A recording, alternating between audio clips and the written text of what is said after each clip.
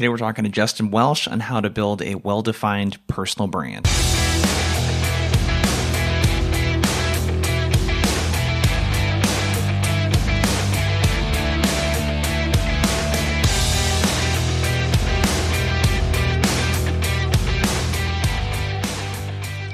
Personal brands are one of those things that I kind of look at them in a couple different ways, but if you're an employee of a company, it's kind of like an insurance policy.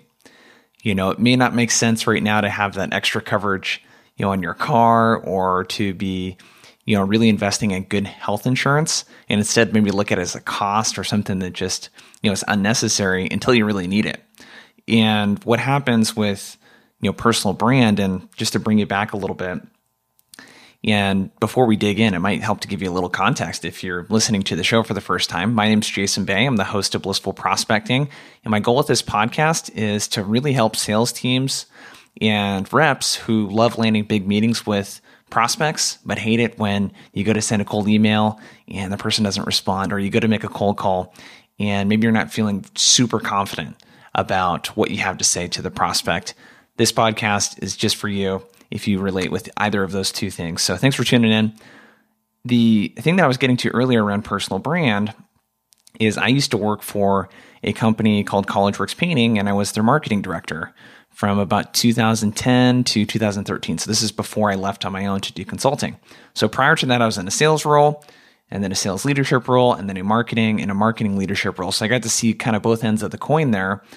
But one of the things that I did a lot there, because I knew at some point I would be opening up a business, was, blogging. And I just did that at jasonbay.com, which is, I don't even have that site up anymore. But it really, what I spent some time doing was, posting stuff consistently on Facebook. I had a Twitter page, which I don't use anymore. And I wasn't really using LinkedIn at the time because people weren't, using that to post content, but I had my resume up there. And one of the things that really helped me do was when I actually did go to leave on my own, I already had a network built of people that I connected with, that I was either had done business with, or, with that company, CollegeWorks Painting, thousands of people go through that program every couple years. So getting to network with them and sort of accumulate those contacts. And LinkedIn really helped me get my first couple clients. I still get clients actually from that alumni network. So again, personal branding is like this thing that's kind of like building up this insurance policy. And I think a lot of the challenges right now that people are having is, one, should I be investing in my personal brand or not? Two, how much time should I be investing? Three, is it going to help me get sales? And then if I'm bought into it, what should I talk about? Is LinkedIn the place to go with for that? So if you're thinking about any of those kind of stuff right now, you're going to really love this episode. So I'm talking to Justin Welsh, who, if you don't follow Justin Welsh, he was an SVP of sales at a company called Patient Pop.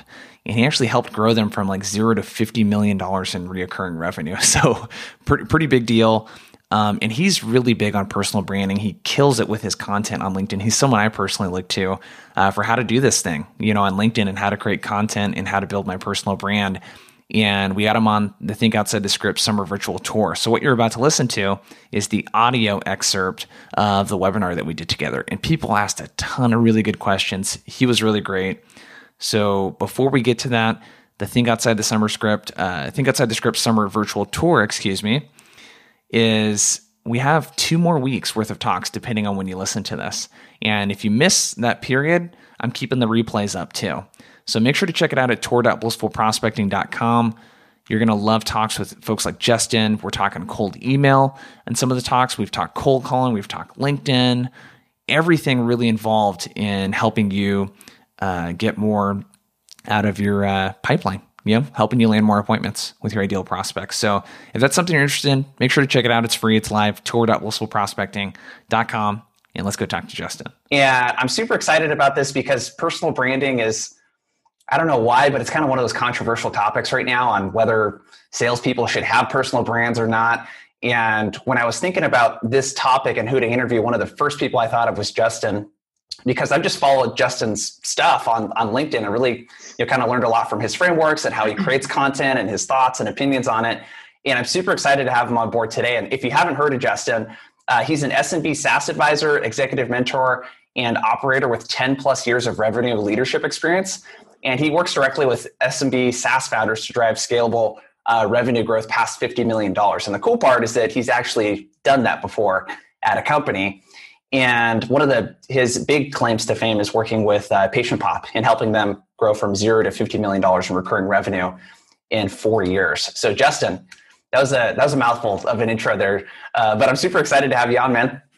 Yeah, I'm excited to be here. Thank you for thinking of me. I appreciate that, and thank you for that lovely introduction. And I'm excited to see what people want to know more about and see where it goes. Yeah, are you able to look at the poll? I don't see the poll. No. Here, let me share it. Cool. Awesome. Yeah, let me share, and then you can kind of have a good idea. And everyone else, I think everyone, it looks like, wants to know how to take action on it. And you're an extremely action-oriented person, so this would be fun.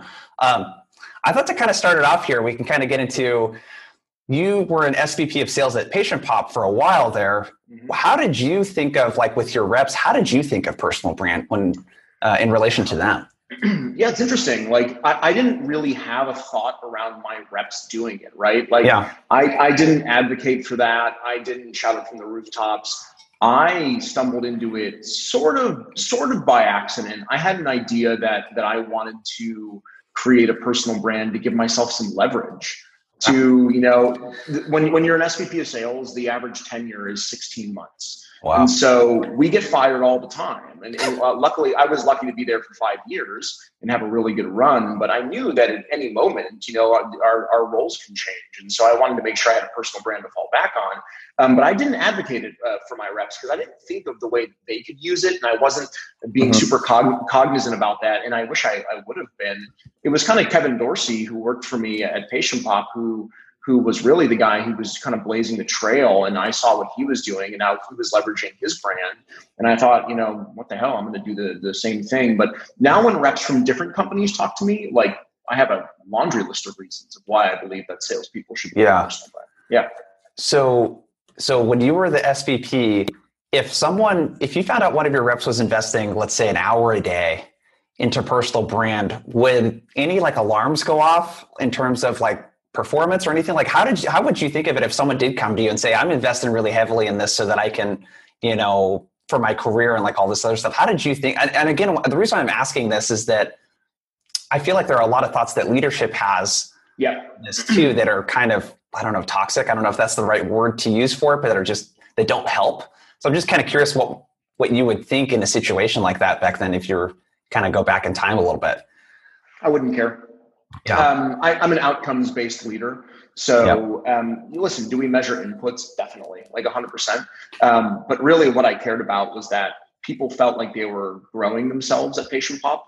I always felt like if someone was, I always say, hire people with side hustles. People with side hustles, people who are branding, those are folks, in my opinion, that have that extra it factor, that are motivated to go out and do something different. And what I found is that when you bring those people in, it's not my business what they do outside of the work hours. That's just not my business at all, and I don't ever try and control that. And so if they're using it to influence their job at Patient Pop, awesome. If they're using it to influence their side hustle, that's great.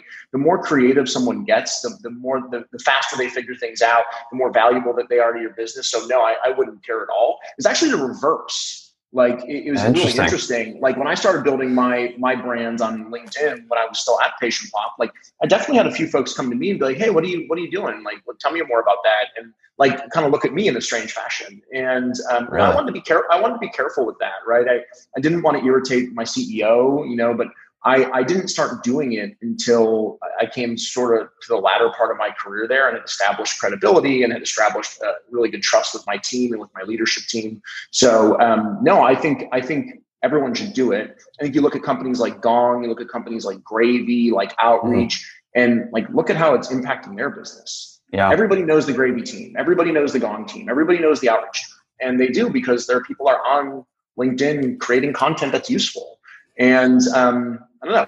I just think that that's a win, for any brand. And Carol wrote outside of work hours. If it's inside of work hours, I don't really care. My goal is that people hit their quotas and then some. And if everyone goes to the water cooler, everyone takes smoke breaks if you smoke, which hopefully you don't, and everyone screws around at work. The absolute amount of work that somebody actually accomplishes at their job is 3 to 4 hours. Right. Yeah. So if someone wants to spend 30 minutes on LinkedIn, it's already happening. Why police it? I don't know. I'm a realist in that way. Do you think there's some old school mentality still around how B2B like marketing and like branding is done, where it's like it used to be so focused on the company, and now there's like more emergence. Like when I think of Gong, I think of like Sarah Brazier. Sure. I think of some of the other folks that like get interviewed on podcasts a lot there. Do you think some of it's that, or is it a combination maybe of like almost insecurity like you're talking about, or like fear of losing people? Like, what do you think it is with folks that are still not bought into the fact that the people representing their company should have a personal brand, and that actually helps their business? I think it's a quantitative measurement problem. So okay. if you go out and talk to like antiquated marketers, like you talk to marketers who haven't been in the new style of marketing, what they do is they say like, yeah, but we can't track it. We can't measure it. And by the way, I'm not a marketer. So I'm not, my core competency isn't marketing, but they say like, oh, we can't track a LinkedIn audience. We can't track revenue that comes through Sarah Brazier's posts, right? Like that's really tough to track, but it's like, not everything's trackable, right? Like look at like Rand Fishkin recently wrote a really great blog post. He's the old founder of Moz, who now runs SparkToro, which is a tool that I use. And he wrote a great, post about like someone goes and listens to you on a podcast. They go and they Google your company, they click on your website and they buy your product. Well, it's a direct buy. It's not, it came from the podcast. And like, how do you measure that? You don't, but that's why you just put out content. The more content that you put out, the bigger your brand grows. The bigger your brand grows, the more revenue you make. That's just sort of common sense. And if you can't attribute it, like you can feel it. You can see growth, right? You can see how many people are coming to your profile, to your website. And that's why I think guys like Chris Walker on LinkedIn are doing an excellent job of sort of breaking down, the old antiquated thoughts around marketing. Dave Gerhardt does the same, and those are marketers that I admire.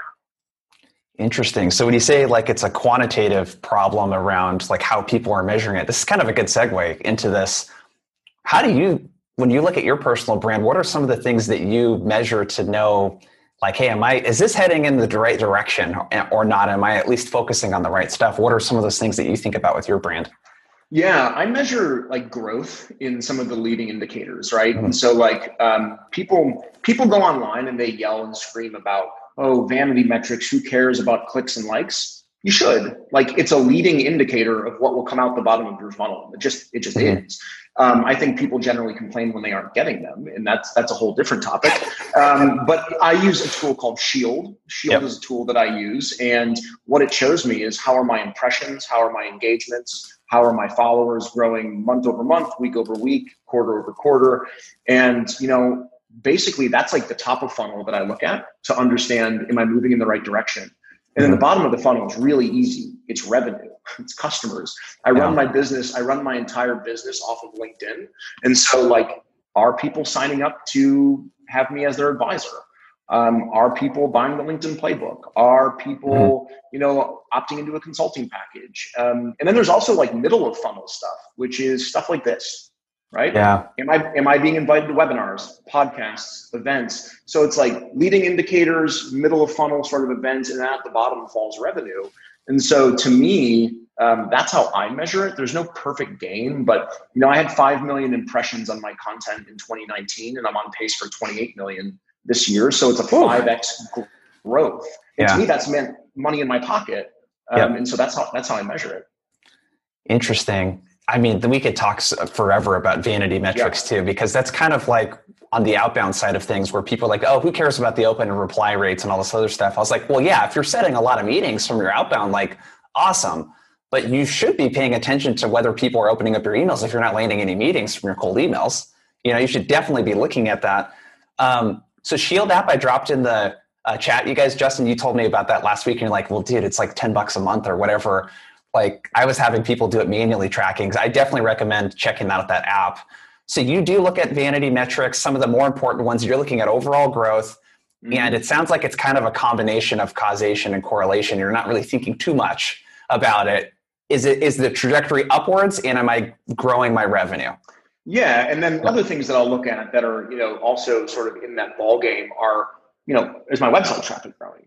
Yeah. Right? Because generally people go from my LinkedIn profile to my website. They might check out a couple of other websites that I have. And so I keep really close eye on those things. And if something happens, like I get a spike, I always sort of drill into that, right? Why did my traffic spike? Like, what was it about that day, that content, that post that led to this? And then I just break it down and I try and use that more in the future. Or subsequently, like, if people aren't going to my website, what was it about that day, that week, that month that was, not relevant or not, valuable to my audience? Love it. Okay, let's dig in here. If we could start with a little bit of the why component on, you kind of brought up some of this where you're like, hey, I have a lot of thoughts on like why a rep should have a personal brand or any sort of individual contributor. Why should someone care about personal brand just in general as an individual contributor that's not working in one of these executive, type positions where the turnover is really, crazy? And I guess you could make the argument that the turnover is kind of crazy on the rep side of things these days too. I'm about to. I think before we talk about the why, I think people should understand the what. So like, what is a personal brand?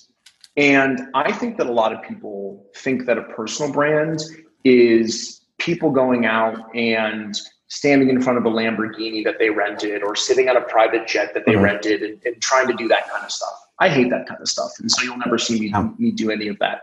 To me, a personal brand online is simply an extension of your offline brand, right?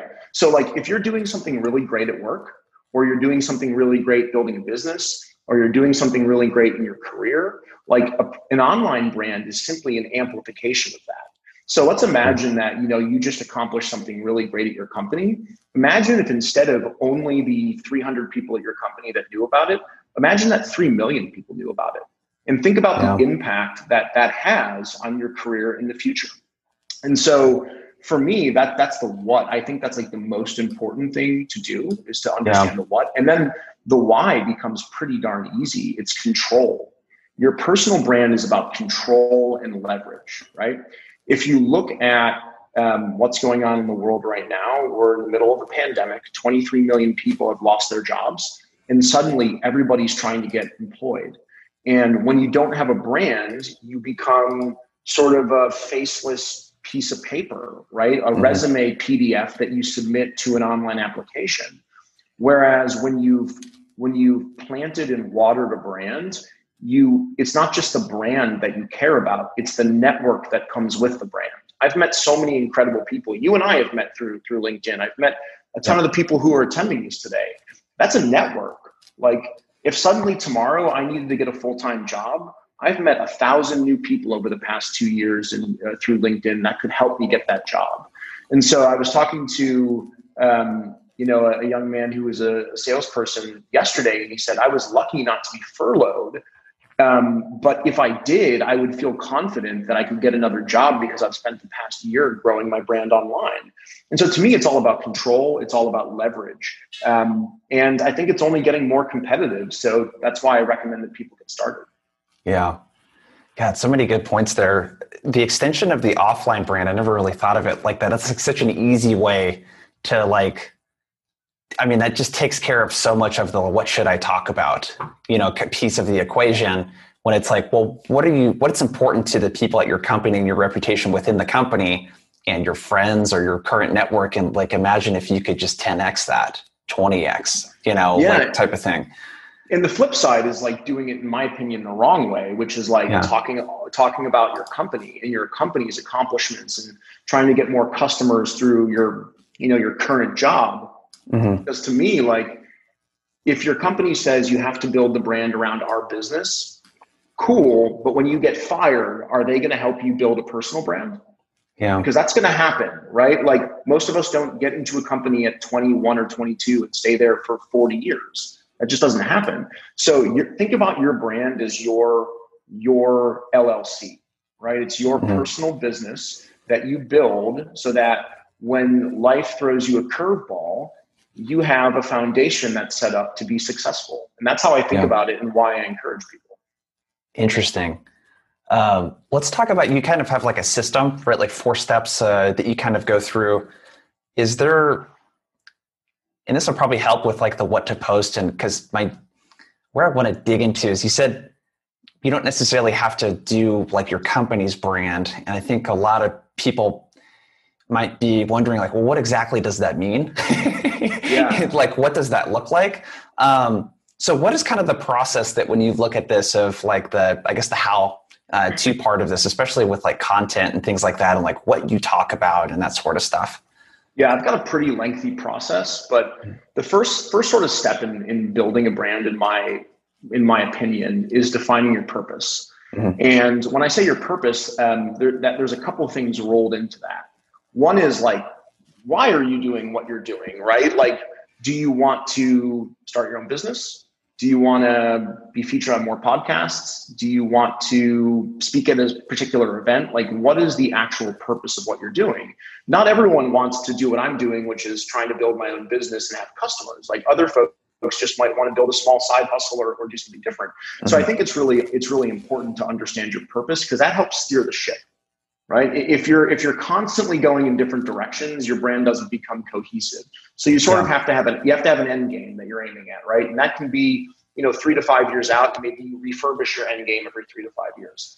I think that's sort of step one. Step two for me is really just identifying your ideal target audience. Mm-hmm. So, okay, with end game in mind, like, who am I creating content for, right? Who do I want to enjoy what I write, record, talk about? And to me, like, if you look at my LinkedIn content, it's generally pretty consistent.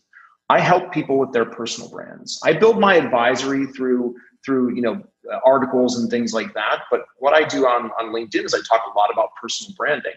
And so my ideal target audience are ambitious people that want to create intentional personal brands. That's how I think about it. Most of the folks that I work with are extremely ambitious. And most of them want to create a very intentional personal brand. They don't just want to slap a bunch of content out there and get some of those metrics that we talked about. They want to drive it in that direction, which is that step one, that defining your purpose. So it's defining your purpose, identifying your ideal target audience. The next sort of step in being helpful is identifying what I would call pillars. And pillars to me are like the rock solid things that you believe are necessary for the people that you're targeting. So I'll give you an example of pillars. I target ambitious people who want to build intentional personal brands. And I have 5 pillars that I talk about. I talk about persona. You have to have a good, strong, cohesive, and consistent persona. I talk about ecosystem. You have to play within the right ecosystem of people online. There is content creation. You have to create consistent and relevant content. There's distribution. You have to find the right channels to distribute it through. And then my 5th one is monetization. Once you've set up the previous 4, how do you then monetize? And so those are my pillars. And pillars serve a really intentional purpose. Mm-hmm. And that is, it gives you direction for your content.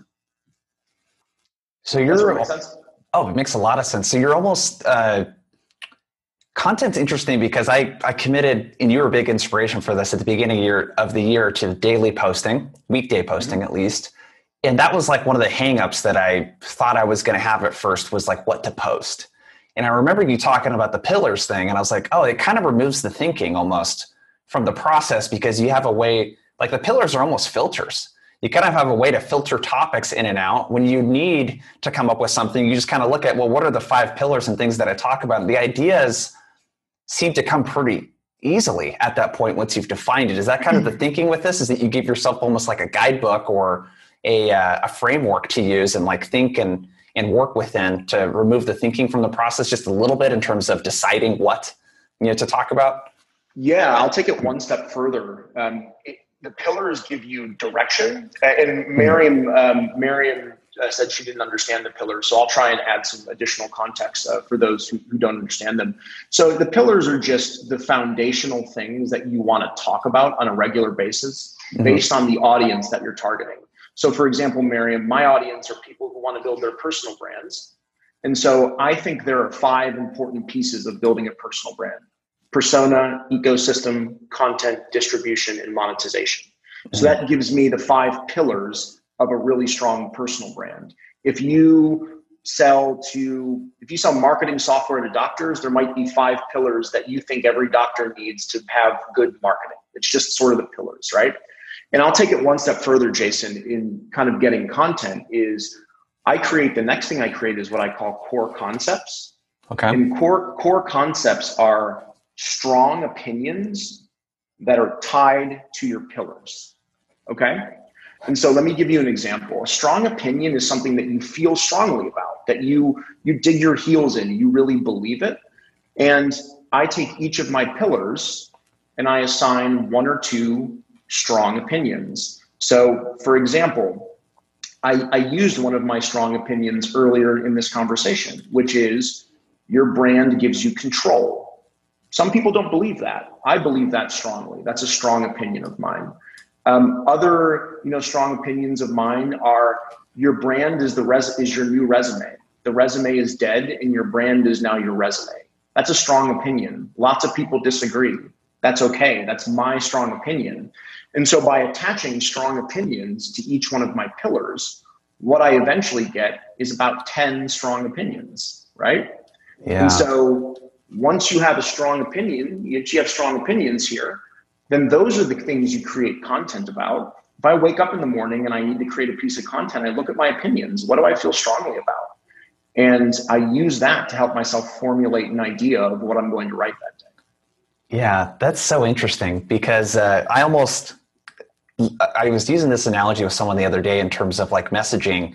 And you almost want to think like, not like a politician, and we don't have to get into politics like that kind of thing, but the way that a politician's message is put together is like, it's going to repel over half the people in America, what they're doing and what they stand for. And you're kind of, correct me if I'm wrong, kind of operating under a similar kind of thinking where it's like, if I take a really strong opinion on something, that's good if it repels certain people away because they don't share that same opinion, but it's also going to very, very highly attract people that do feel just as strongly as I do, or potentially kind of get the fence sitters to kind of almost pick a side. Is that a little bit of the thinking?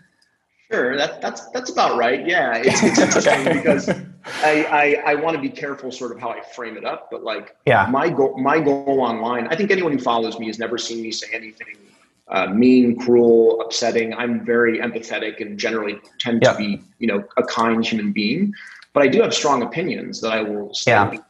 And so I'm never divisive, but I attempt to be relatively polarizing, not intentionally, but my opinions by nature sometimes repel people. Sometimes I'll say something like, the resume is dead. And 70% of people will say, I agree with that. And 30% of people will say, that's crazy, right? Yeah. And there's actually something that happens when that starts to be the case, which is the 70% of folks who agree with you see the 30% of the people that don't agree with you, and they actually get closer. They say, no, 30%, you're wrong. Yeah. We're right. That's how politics works, unfortunately, right? Yeah. And so that's how branding works. And I don't mean to pull back like the curtain, but the idea is vanilla stuff doesn't work. Going and saying, I think that sales is hard online is not going to get a bunch of people having a conversation, right? Yeah. It just isn't. And so what I do is I create these concepts, these very strong opinions, and I tie them to frameworks or styles of posts that I feel comfortable with. You'll notice that most of my content is created in a relatively similar fashion, and I essentially create a matrix. So I've got 10 strong opinions on the left side, and I've got 6 types of posts that I have across the top, and I just mix and match. And I create content on a regular basis, and that helps me stay focused. Yeah. I mean, that's one thing I noticed about your stuff too, is it's very, it's polarizing, it's contrarian, it's very opinionated. It's got I'm never questioning, what does Justin think about this topic? That's very clear. And so we got a couple interesting questions that are relevant to this. Sure.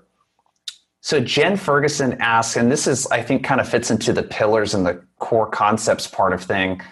What would your advice be for women in sales, considering how they are sometimes perceived or judged based on their gender? Yeah, I mean, I think first I would want to understand who's your audience, right? Mm-hmm. Depends on what you're trying to do with your brand. So if you're trying to, build a community of strong saleswomen, I think the way that you use your voice is different than if you're, challenging the traditional, male dominated executive room. I think your voice sounds different, but in my opinion, Jen, I look at someone, and I'm struggling for her name right now. She's an HR, young lady in HR who is pretty intense about, some of the racial stuff that's going on. And I love it. I love her strong voice. And so my advice for you would be yourself.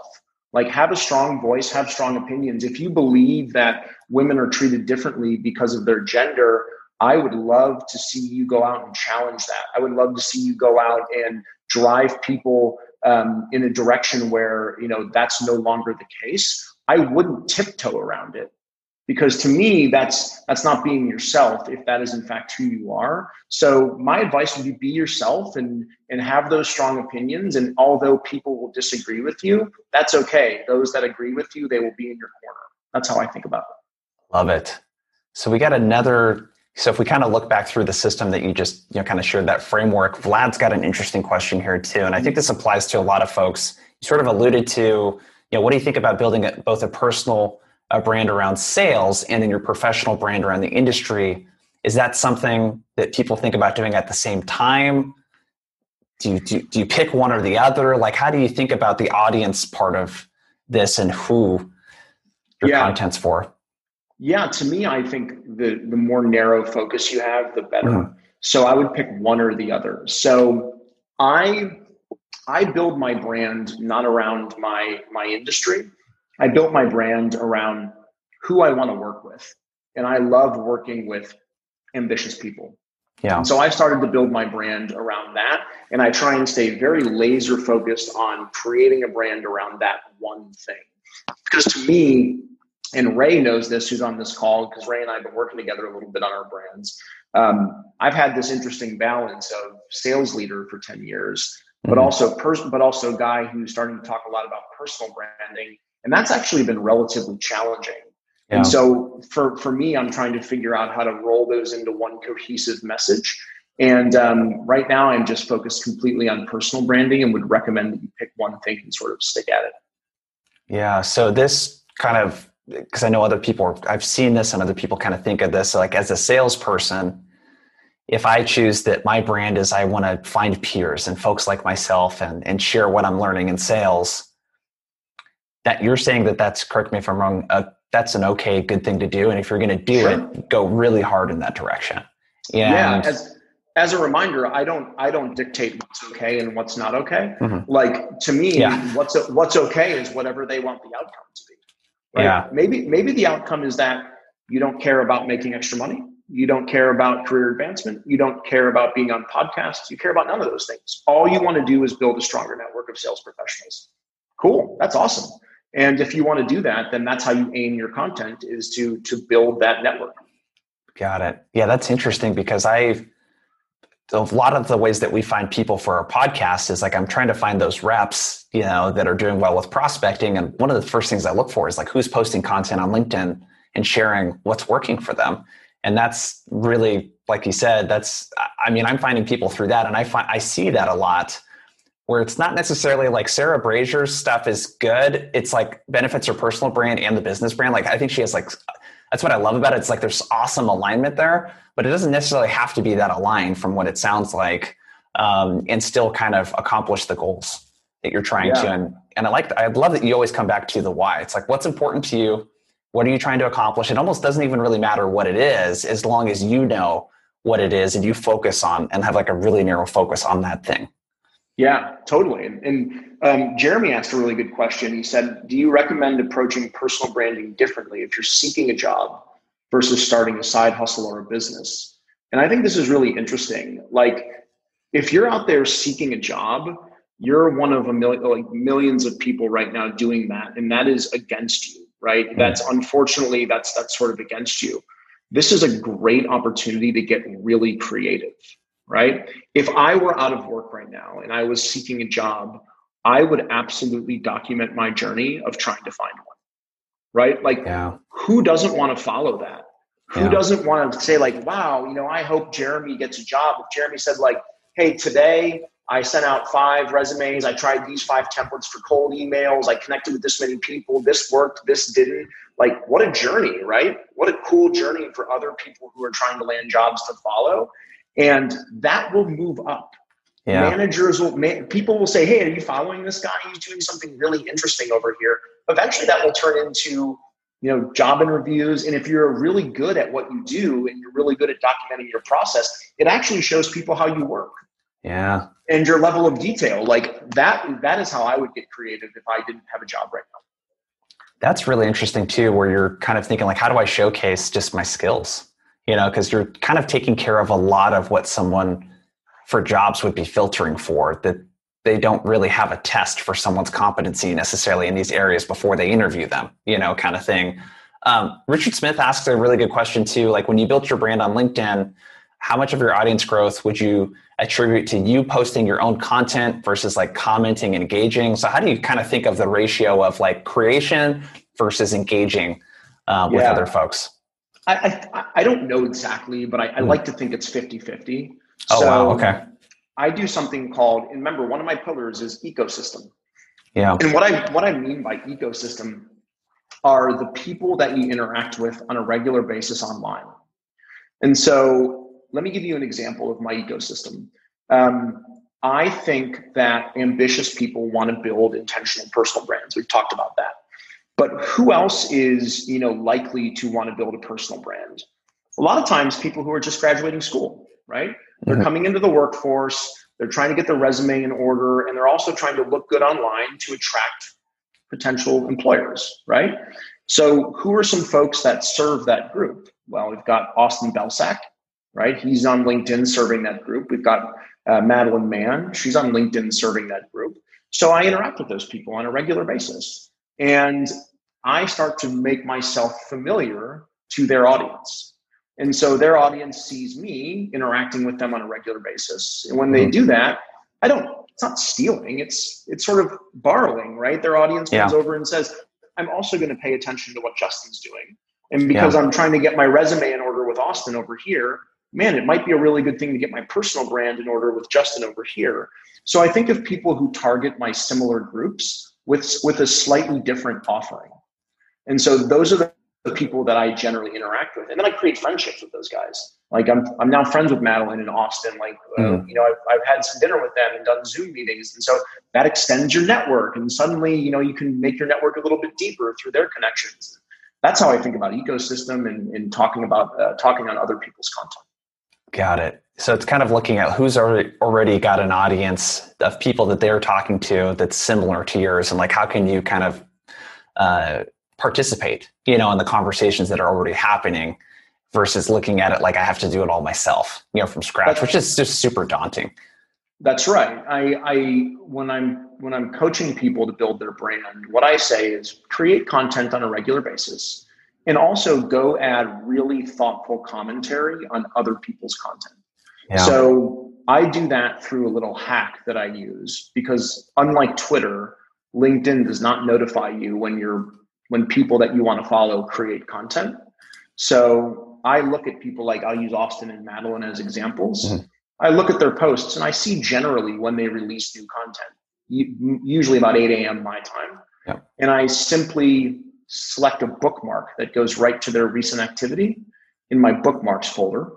And each morning at 8 o'clock, I go open up Austin's profile and Madeline's profile and I comment on their stuff.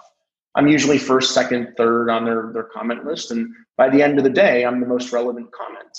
And generally I'll pull 50, 75, 100 followers from their audience and add them to mine. Meanwhile, my content's rolling in the background. As you can probably tell, like I have a system. And someone asked earlier, how much time do I spend doing this? This is my job. So I spend about an hour each morning from 7:15 to 8:15 interacting with folks. And also commenting on other people's stuff. And then I revisit my content for a half an hour in the afternoon. And then each weekend, I spend about 2 hours creating my next week's content. So not that much time, but for someone whose entire business runs on LinkedIn, it's time well spent for me. Yeah, that's awesome. I mean, you just shared such a big, I almost hate even calling it a hack because that implies that it doesn't take work. but engaging with other people's stuff and being the first to comment, Dale Dupree does a really good job of this too. I always see people's stuff where someone will post something like Gary Vee even, and you'll see one comment in there from you or Dale or someone. It's got like, hundreds of likes and comments on it and stuff. And you're not just saying, hey, good job, love the post. Like the stuff that you put on there is extremely like well thought out. You're trying to share some value. And so that's such a great technique. Yeah, to me, brand is about momentum. Yeah. And so my content, like I said, rolling in the background, I'm always interacting with people. I don't just post and go. I don't post and ghost like a lot of people do. I want to talk to people. I want to, Dale's last name is Dupree. I talk to people every morning. I've created some really great friendships through my content, which is a really cool outcome of creating it. And, I want to interact meaningfully with people. And so I do that every morning, and it's an hour well spent for my business and for me. That's great. I have another question. I think this is really applicable to everyone. I'm going to totally mess up your name here. Sorry in advance. Sai Akil Satyavula. My bad. So as someone still relatively new to sales, less than 3 years of experience, how do you start building a personal brand, since lack of experience might make it difficult to get people to care about what you say? And so again, like anyone that's kind of new to their industry or their job or whatever, like how do you figure out what to say, and do you have to be the expert? No. What is an expert? Yeah. I don't understand what an expert is. Like, let me give you an example. I built a business from $0 to 50 million in recurring revenue. It's a pretty big accomplishment. But Mark Roberge at HubSpot built it from 0 to 100. If I went and said to myself, man, you know what, there's a guy who built a bigger company than me, so I'm not an expert, I should never get started, then I would have never gotten started. And so what I recommend is you might only have 3 years of experience, but you're kind of an expert compared to people who have 2 years or 1 year or 0 years of experience. So to me, what I think about is the people that you can influence are the folks who are one rung on the ladder below you, right? Yeah. Who need to learn the things that you have already learned. And so if I were you and I had 3 years worth of sales experience, let's say you're an account executive, and I don't know if he is or not. I would start creating content aimed at folks who are SDRs, who are hoping to become account executives someday. And you're sharing knowledge that is, I guess, technically expertise, right? Because they haven't been account executives yet. And so always look just sort of hierarchically one rung below you on the ladder and say, how can I positively impact these folks? To give you an example, I have 55,000 followers and a decent LinkedIn profile. I try and teach people that have 5 or 10 or 15 that want to keep growing their account how to grow. Austin's got 400,000 followers. If I was going to learn from someone, I would want to learn from someone like him who incorporates SEO and things like that. So you got to look where you're at on the ladder and just look below you and start teaching people, and people will be really excited to learn from you. Yeah. And then you mentioned something so important earlier, this part of documenting, just share what you're learning. And just so you know, Blissful Prospecting, we've been in business since December of 2017. So I haven't been in our business doing this exact thing for an extremely long time either. So you don't, it's just like length of time that you've been doing something is not necessarily correlated to your skill sets either. Love it, Justin. There's another question I think that's really relevant to a lot of folks. Kashal asks, how do you balance authenticity with a shining light on yourself? On LinkedIn, do you gloss it all? So how do you think about how authentic your stuff is and how vulnerable maybe you want to be, or transparent, I guess? How do you think about that? Yeah, well, I create sort of a brand personality for myself, and it's actually just my personality, right? And so generally there are 3 things that go into my brand personality. One is empathy. I always respect and appreciate everyone's circumstance. Right? So you'll never hear me talking poorly about someone because of where they come from, their income level, what job they do. That's just not part of my brand, because that's who I am as a human being. The second thing that I think about myself is thoughtful. I like to think that when I am writing content that I'm relatively thoughtful about the world in general. And then the last one is polarizing. I do have strong opinions. So when I write content, I read it back to myself and I say, is this empathetic? Is this thoughtful? And does it have a strong opinion? And if it's none of those things, I won't release it because it's not authentically me.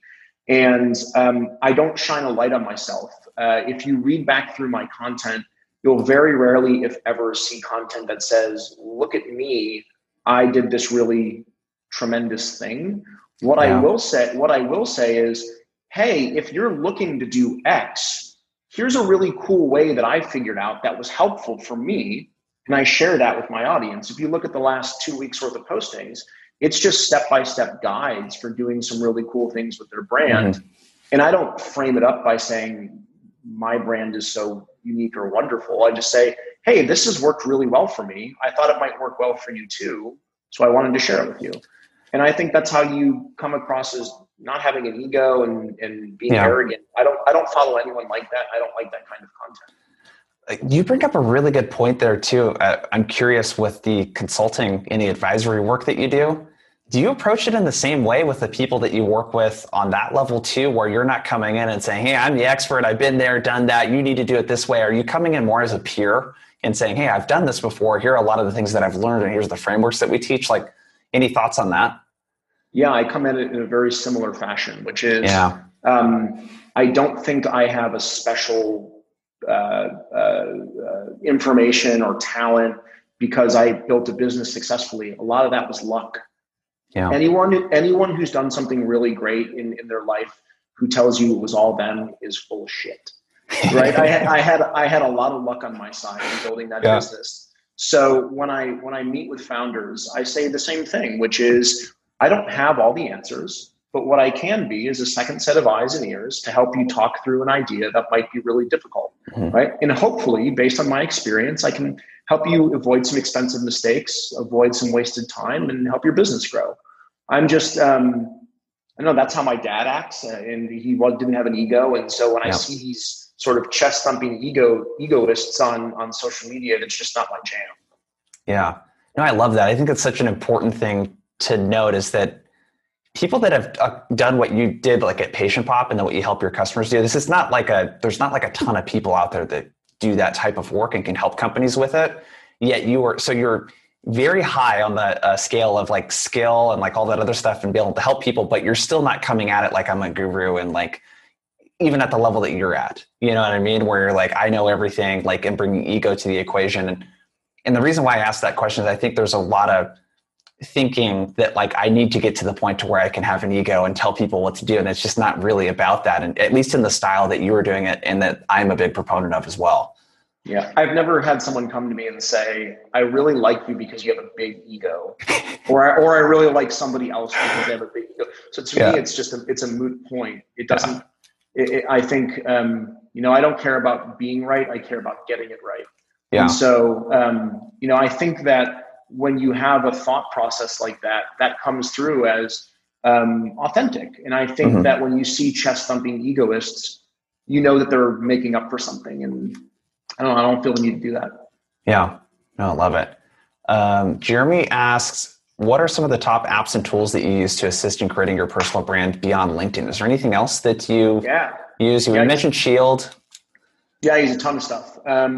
So for me, like I'll use Shield to sort of measure my results. I use Buffer because I plan my content. Content creation to me requires creativity when you're feeling creative in your creative space.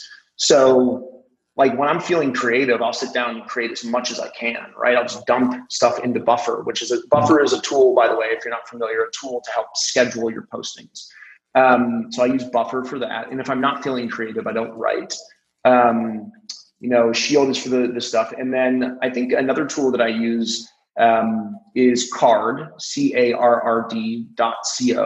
I use that for simple one-page websites. If I want to drive people to a landing page, I'll use something like iCard. And then I use two other things that are really important for me. One is Pocket. So Pocket is a Chrome extension.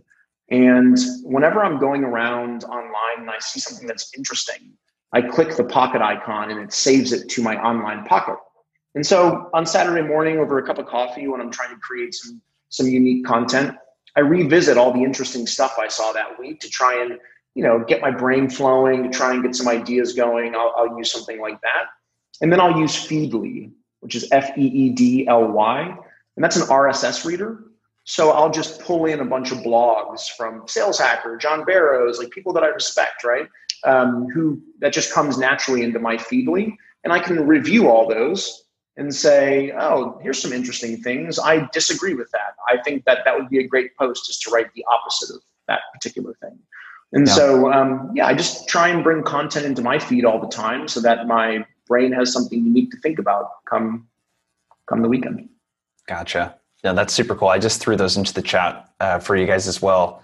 So the process we have, again, is like you think about purpose and your why, the target audience, and then the pillars. Because I see a lot of people kind of asking questions around this. How did you come up with those pillars? Or maybe a better way to think about that or ask that question is, how should someone that's trying to define those pillars, what are some questions they might ask themselves or anything along those lines to help define what those pillars are, to give them kind of the guidelines for content? We'll use the example from earlier, which was someone said they only had 3 years of experience, right? Yeah. Let's say that they're an account executive and they want to help SDRs learn about how to become great account executives because they were an SDR one day back in the day themselves. So pillars to me are the most important things to deliver to your audience. So the question that I would ask myself out loud is, if I were coaching an SDR, and I'm playing this other young man who has 3 years of experience, if my goal is to coach SDRs to become incredible account executives, what do I think the 3 most important things a great account executive has to have? Or what do I think the 3 most important things are that an SDR needs to learn to become a great account executive? Yeah. And those to me are the foundation. It's the fundamentals of what you're teaching. And that gives you umbrella topics to talk about. And then if you think about the 3, things or 5 things that you determine are your pillars, you start thinking, what are strong opinions I have about these pillars? Yeah. So, and that starts formulating a list of strong opinions. And strong opinions equals good content. And so if you have a list of those things, you can revisit them. Or let's say you read a really interesting article and you think about, how does one of my strong opinions apply to this article? And by doing that, you can create a great piece of content. And so that to me is how I do it, because it keeps me focused so that I don't sit down with a blank piece of paper and think, what the hell am I going to write today? Yeah. No, dude, I love that. Very simple questions oftentimes are like the ones that we think are so simple that we don't ask ourselves those. And I love that if I were coaching so-and-so, what are the 3 most important things, that you need to know and do as an SDR in your case that you shared. So that defines our core concepts and defines like our opinions and that sort of stuff. Is there any, like when you think about how your personal brand has grown since you really started taking LinkedIn seriously, is there anything that was unintended, like in a good way, that happened that was like completely unexpected? Yeah, what we're talking about right now. Interestingly enough, when I went to build this brand, I went to support a consultancy. Right, I was building a brand around helping founders grow sales teams, grow their business. And I'll give you the quick story. It'll be a nice round out here. I was having lunch with Kevin Dorsey, KD. Most of you guys probably know KD online. KD and I worked together for many years, and he was at my house in LA having lunch. This was before the pandemic. And I said, man, I'm thinking about creating some courses for founders or salespeople to help grow sales or help grow their business. And he's like, man, there's so much of that stuff out there. He's like, why don't you just teach people what you're doing on LinkedIn? Because it's really cool. And I'm wondering how you're doing it. And a bunch of people are wondering how you're doing it. Why don't you create stuff around that? And I was like, oh, that's interesting. I never thought about that. And he was like, yeah, you should do that. You're already doing it. Why don't you just document what you're doing? Right. Which is something that I tell people now. And I was like, yeah, that's a pretty good idea. So this was completely unintended, right? Like I knew that I wanted to build a brand, but I never knew that I wanted to help people with it. And I really like it. So, more power to it, I guess. No, that's cool. That's something, have you found that as a business owner too? Where you go in thinking one thing and then if you just kind of have faith that like, hey, if I do the right stuff and I'm helping people and like I feel good about what I'm doing and I'm purposeful, like things are generally going to work out. And like I just need to kind of one thing I always talk to my wife Sarah about is like giving yourself the opportunity to be surprised, in a good way. Yeah, I believe that if you work hard and you're consistent and patient, if you follow my content, you've seen me use those two words together before. Yep. If you are consistent and you are patient, I believe that generally things work out. And so I'm taking it down this path and I really enjoy it. And maybe this path takes me somewhere different than I'm not expecting, but I'm along for the ride and I'm excited to see where it goes. Love it, man. Love it. I think we got time maybe to get to one more question here before you got to wrap up. So Michelle asked this question. It's at the top of the Q&A list here. Lots of posts recently about vetting who you're listening to on LinkedIn and folks getting personal LinkedIn messages attacking like their credibility. I see this a lot in the sales space, especially. What's the best way to start growing your brand when you're not considered an expert? And if I added, kind of a caveat to that, should you care? Or should you be thinking about when you post that people might attack me, for this? I block people instantly. I don't care. I don't have time to engage with folks that aren't positive. I'm a positive guy. And so when people are negative, I'll usually try one thing. I'll say like, I'm so sorry you didn't like this. I'll try something different tomorrow and maybe you'll like that. I'm like, I don't engage in negativity. I don't get in fights. I just don't have time. And so like, and by the way, when people write negative things on your stuff, it just pushes your core audience closer to you. You're forming a family of people that, feel and think the same way. So it's actually a good thing for you. But if people are nasty or negative, I just block right away all the time. And I never think twice about it. That's interesting. You kind of sort of brought this up earlier too, where when you post stuff that's a little more polarizing, you get these people that are kind of like on Justin's side. Because I see this all over LinkedIn. There's people that not come to your rescue like you need to be rescued, but when people are saying bad stuff about you, you have this like army of people that will go comment either defending you or saying, hey, Justin doesn't think that, or he's right because of this reason or whatever it might be. So, but hey, dude, this was really good. Appreciate your time, man. Great questions on everyone's end here. And before you take off, like, what's the best way people can connect with you? Like, what do you got going on? Yeah. If you're interested in growing your personal brand and you want to do it in a really affordable way, there's all these people selling $1,000 courses out there. I have a $50 course if you want to learn all the things that I do to build my brand. It's just simply at thelinkedinplaybook.com. That's thelinkedinplaybook.com if you want to build your brand for $50. And if you want to connect with me, you can email me at hello@theofficialjustin.com, or you can just follow me on LinkedIn. And I just dropped a link in there for the LinkedIn playbook. So make sure to check that out. And my one ask you guys before you take off here is the recording is going to go up tonight. So if you got value from this conversation, please share it with one other person that you would think would find it helpful. And appreciate everyone for tuning in. Justin, appreciate your time, man. This is killer. Great to see everyone. Hope everyone has an awesome weekend. Cool. Later, everyone. See ya. Bye. See ya. That was a fun one. My biggest takeaway from that I want to start implementing is he almost has these values that he's written down on his opinions on things and where he shares very strong beliefs, and he almost uses it as bumper guards, bumper rails, if we're using a bowling analogy, to kind of make sure that he's in his lane of the things that he knows that he's really passionate and opinionated about, that the people that he's creating this for will care about too. So that was my biggest takeaway.